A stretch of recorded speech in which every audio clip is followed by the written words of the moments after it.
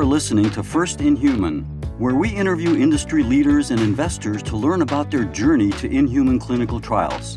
Presented by Vial, a tech-enabled CRO.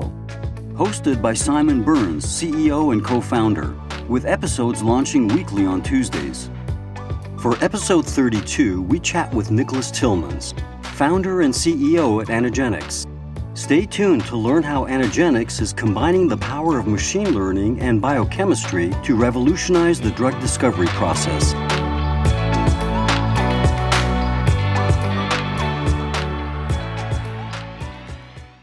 Nicolas, thank you for joining us on First in Human. Oh, thank you so much for the opportunity.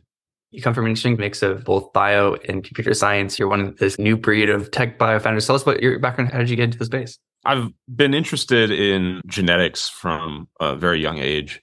And at the time, I thought that was genetics, but it turns out that was biochemistry. And I also really liked computers from a young age and taught myself how to program in high school in C and C++. So when I was looking for colleges, I was like, maybe I should do this biochemistry thing. And I was interning at the NIH, and the postdoc I was interning with said, hey, you should really look at this bioinformatics stuff that's coming online, and maybe you want to do that. And I was like, all right, I'll just add computer science. How hard can it be as a major? And did both biochemistry and computer science as an undergrad. And then was like, you can't really answer questions as a bioinformatician. You get a lot of questions to answer, a lot of ideas, but you don't actually answer what is the answer until you do an experiment. So I went to grad school for biochemistry at Stanford, ended up getting drawn back into a technology approach because I just really loved the idea of finding new tools, building new tools. And so I worked as a graduate student with Per Harbury, working on a flavor of DNA-encoded libraries that ended up eventually getting spun out into DICE. So I was at the bench doing a lot of chemistry, a lot of molecular biology in this really complex DNA-encoded library scheme. After that, I decided I didn't really want to be pipetting anymore. So I went back to computers, went to work as a data scientist, worked at a couple different places, eventually ended up running a data and machine learning engineering team at a small company called Lumiata, which dealt mostly with patient data, lots of insurance and EHR data, trying to harmonize that and build models on that before starting this company in late 2019, early 2020. I've gone back and forth between the bench and the keyboard. My dream is to see projects where the compute can create new experiments, and those experiments can actually generate novel computational solutions. There's this virtuous cycle between the two. And I think that Anagenex is one of those places, in particular, because of the kinds of data sets that we generate, allow us to ask computational questions that couldn't be asked otherwise, and then to design experiments that couldn't be done otherwise. So that's the grand vision of how I got here and why I do it. Let's maybe drill into Anagenex. Your focus is taking a machine learning approach to a lot of the work being done in the DEL space, the DNA encoded library space. Maybe give us a sense of what you think the opportunities are there for kind of novel computationally driven approaches in advancing therapeutics.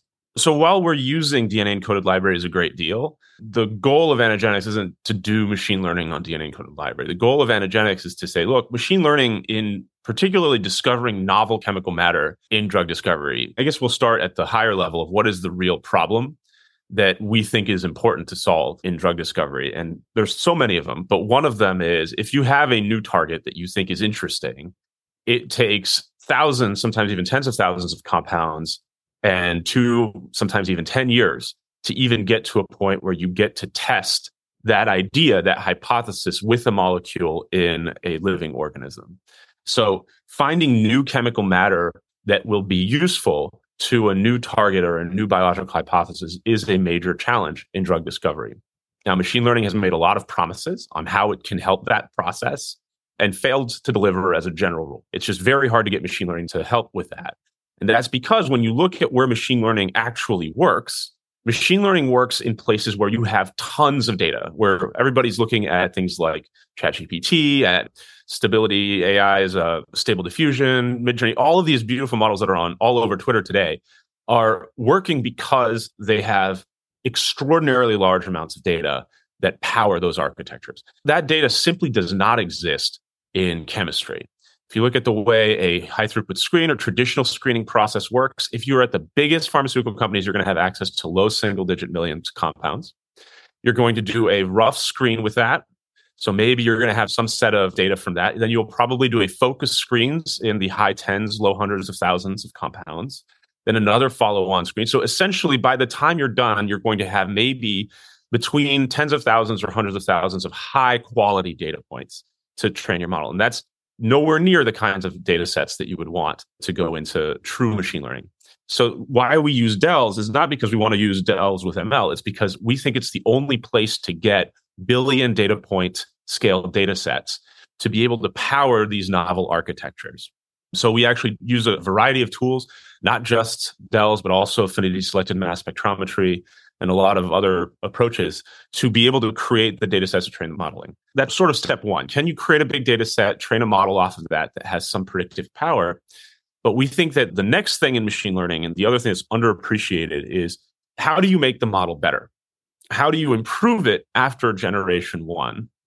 Because the only guarantee you have in machine learning is that your first model is probably not your best model. So how do you get it to be better? So that's where our unique ability to build libraries really fast allows us to say, hey, machine learning, don't just tell me what are the next 100 compounds or so that you can buy off of enamine or whatever. Tell me what the next 1 million, 10 million compounds we could build are. And then let's go out and build those, test them again. And now we can reinforce the model and improve its abilities to predict things. Eventually, you have a model that's good enough to be able to generate new chemical matter on its own, or to be a good arbiter of what's a good molecule or not, to be able to test more innovative and different structures than you might have otherwise. You talked about the scale of the data. Maybe give us more color there. How much data are we talking, and how do you manage that scale of data, your data engineering process, or just your data stack? So at this point, the total data set within the company is in the hundreds of billions of data points. Every time we run an experiment, we'll have something like 2 billion data points as a single condition, and we're usually running a good at least 3 or 4, often 10 different conditions. So depending on the experiment, each experiment can be on the order of 20 billion new measurements of compound to some response. Does it actually interact with the protein? The way we do this now is we use a lot of, obviously, AWS. In terms of the data engineering stack, you've got several different data sets that feed in. You have the lab work, so smaller scale work, assays, how did you build a library, all of that stuff. Those are stored in Benchling. So everything sits in Benchling as our record for experimental data. Anything that involves a DNA-encoded library at the scale of those tens of billions of data points, though, is way too large to fit in something like an ELN. So that's stored in S3 in AWS, and we interface with it using a variety of database solutions and Spark. So it's all in the same kinds of process that you would see in a tech company. We're using large, flat files and various tools that are pretty standard now to interface with that, make it look like a database. All of this is hosted in a Kubernetes cluster that we run ourselves, and we orchestrate this. I believe at this point we're on Airflow 2 is mostly orchestration. The machine learning experiments used to be tracked in MLflow. I think we've been experimenting with a new, different tool to track ML experiments because it's very important to be able to go back and say, you did this experiment, you had this result. How does it compare to your newest result, your newest model, your newest idea? That's kind of the high-level overview of the tools and the data architecture we use. In short, we use the same kinds of data architectures that you would find at a more traditional tech company that has nothing to do with biotech. Maybe give us a sense of some of the challenges in building the company. It could be data, it can be non-data. And what was maybe most surprising in terms of the challenges if you would have think you're kind of earlier yourself? The hardest thing for any tech bio company, in particular a tech bio company that combines computation and lab, is that interface. I think we have a huge number of technical advantages that have been challenging. So how do you build a DNA encoded library at the million compound scale in about 2 weeks, which is faster than anybody in the industry? We solved that. How do you train on these data sets scalably? A lot of companies have struggled there. We've solved that. So there's a lot of technical challenges we've solved that have given us an edge. But I think the major advantage we have is that culture, is our ability to mix the compute team and the lab team, have them communicate well together. And we specifically hire for it. Some of the questions that I ask are things like, teach me something about one of your experiments. Teach me something about one of your machine learning tasks. We screen for the ability to communicate and interface across groups. That, I think, is one of the central cultural challenges. We work on it every day. I think we're the best in the world at it. I still think there's a lot of room for improvement. It's just a very, very hard, because if you think about it, there's two very different mindsets. A lab person gets, if they're lucky, ballpark, one experiment run a day. They'll say, hey, I tested these compounds. At the end of the day, it worked or it didn't. A computational person is compiling their code or running their code dozens of times an hour. So they're getting data points all the time. Oh, this is the bugs. And the cost of executing one versus the other, the amount of thought process that is required between designing a great lab experiment and designing a quick computational experiment, it's just a very different set of thought processes. So how do you merge those two worldviews is something we work on every day. I think we're great. I think there's still more to do. And I guess one of the next questions is, how do we do that? I mentioned hiring. I didn't mention this, but we are a partially distributed company where the lab is all in one place. It's very hard to virtualize in mass spec, it turns out. Compute can be done anywhere. And we bring everybody into the office twice a year to have focused discussions. And we'll say, all right, we're going to have a set of conversations which are group discussions. That's usually in the afternoon. And the morning is more free form, where people can get demonstrations in the lab. People kind of interface more ad hoc. So we design these team on-sites to create more of that cohesion. And we require any remote person to be in the lab 1 week per quarter. That actually induces somewhat of a cost on us as an organization. It is increased burn in some ways, but you'd be surprised. It's not that much. And in the end, the benefit is that you can hire the best talent anywhere. You're not really restricted in where and how you hire talent. So that we've found to be a pretty significant advantage at a number of positions. So bringing everybody together, hiring for the right people, having clear communications day to day, those are the ways we solve the problem. Remind me, you guys found seemingly the Goldilocks near Boston, but cost effective and scalable. Is it Waltham?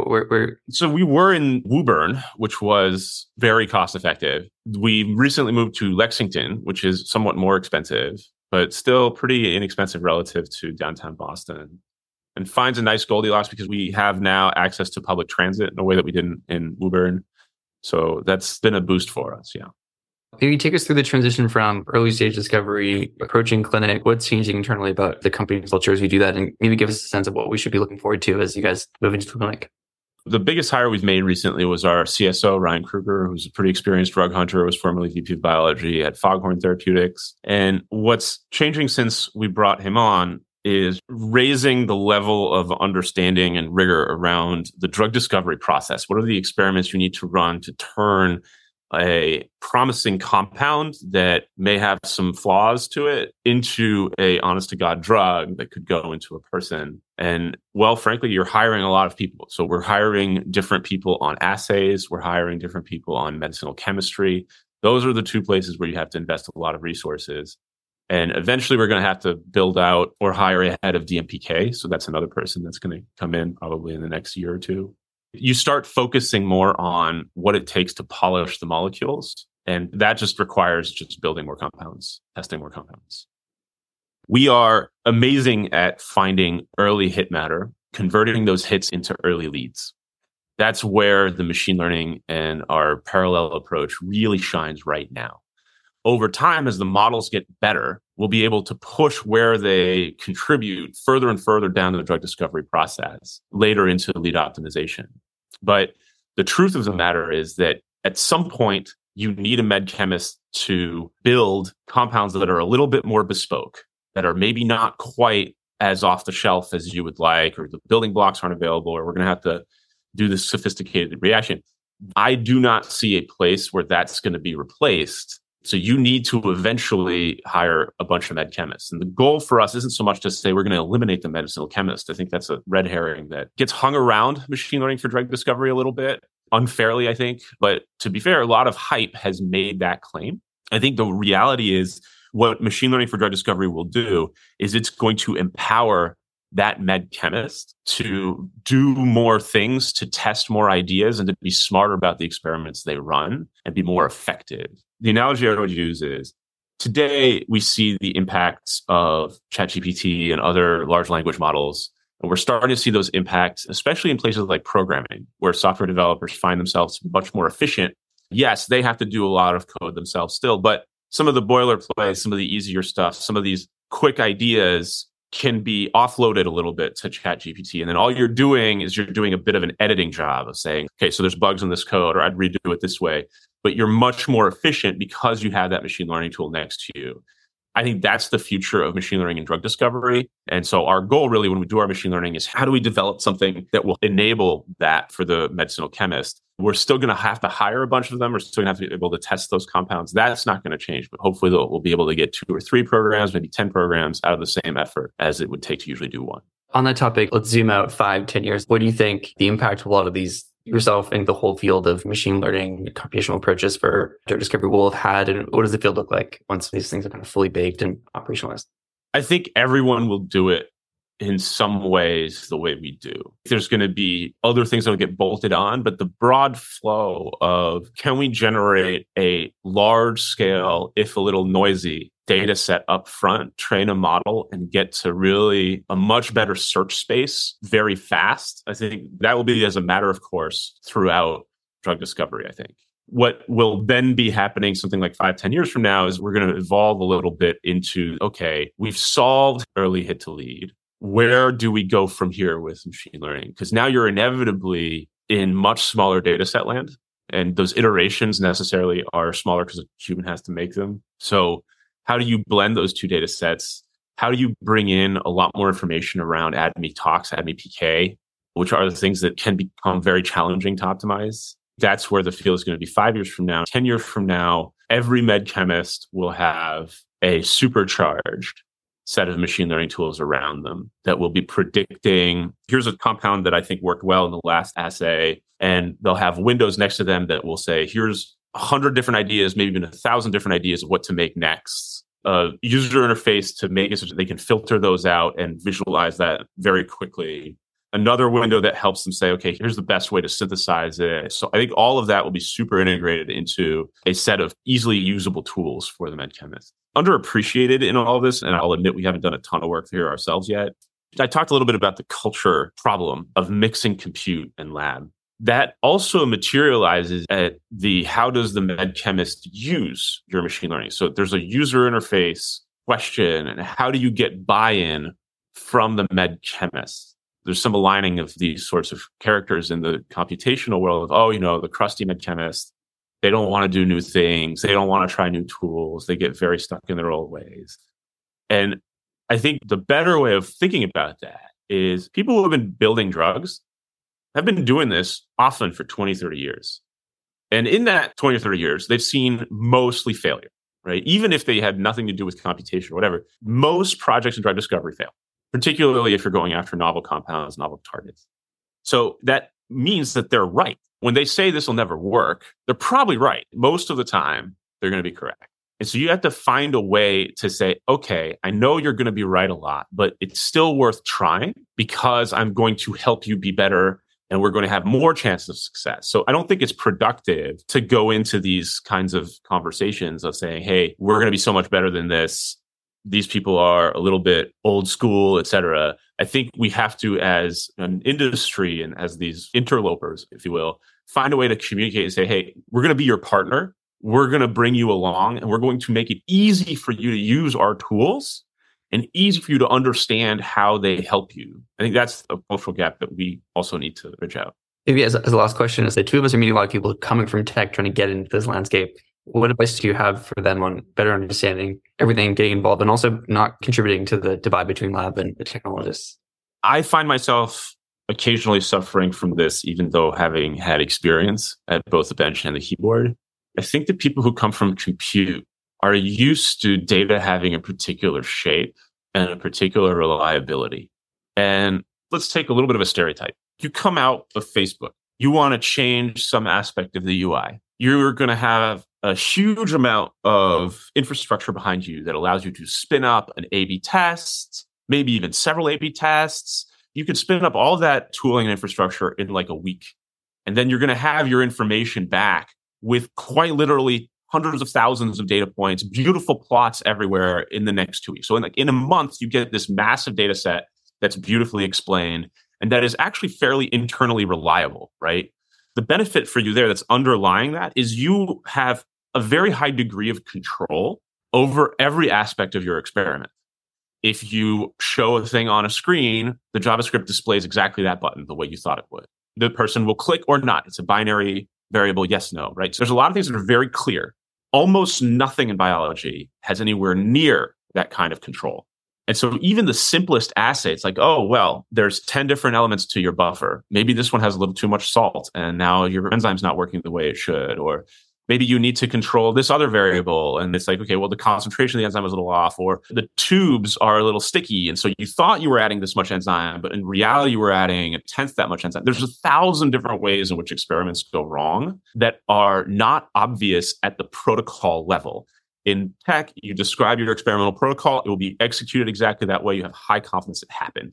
In biotech, basically, no. So understanding how noisy biological data is, how unreliable it is, that's the biggest thing I think tech people need to understand, and why this whole machine learning thing is so much more challenging in that context. You need to really think about noise in a different way than I think anybody coming from tech is used to.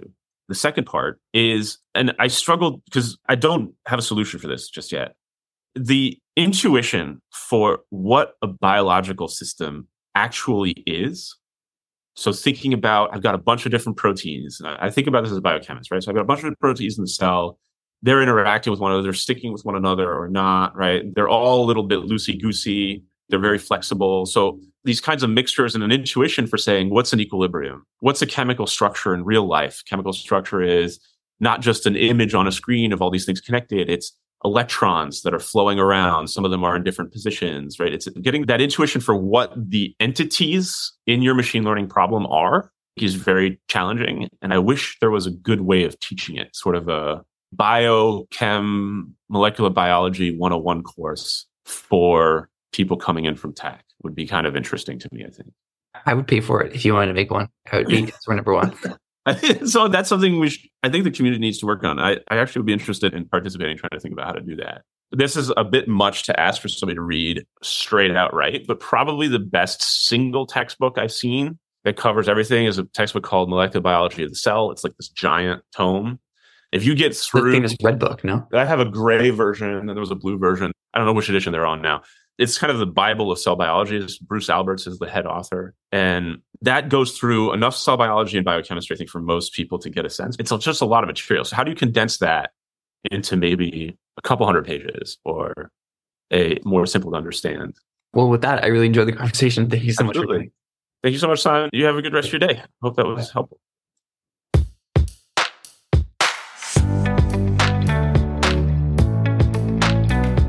Thanks for listening. Be sure to follow us on Apple, Spotify, and Google.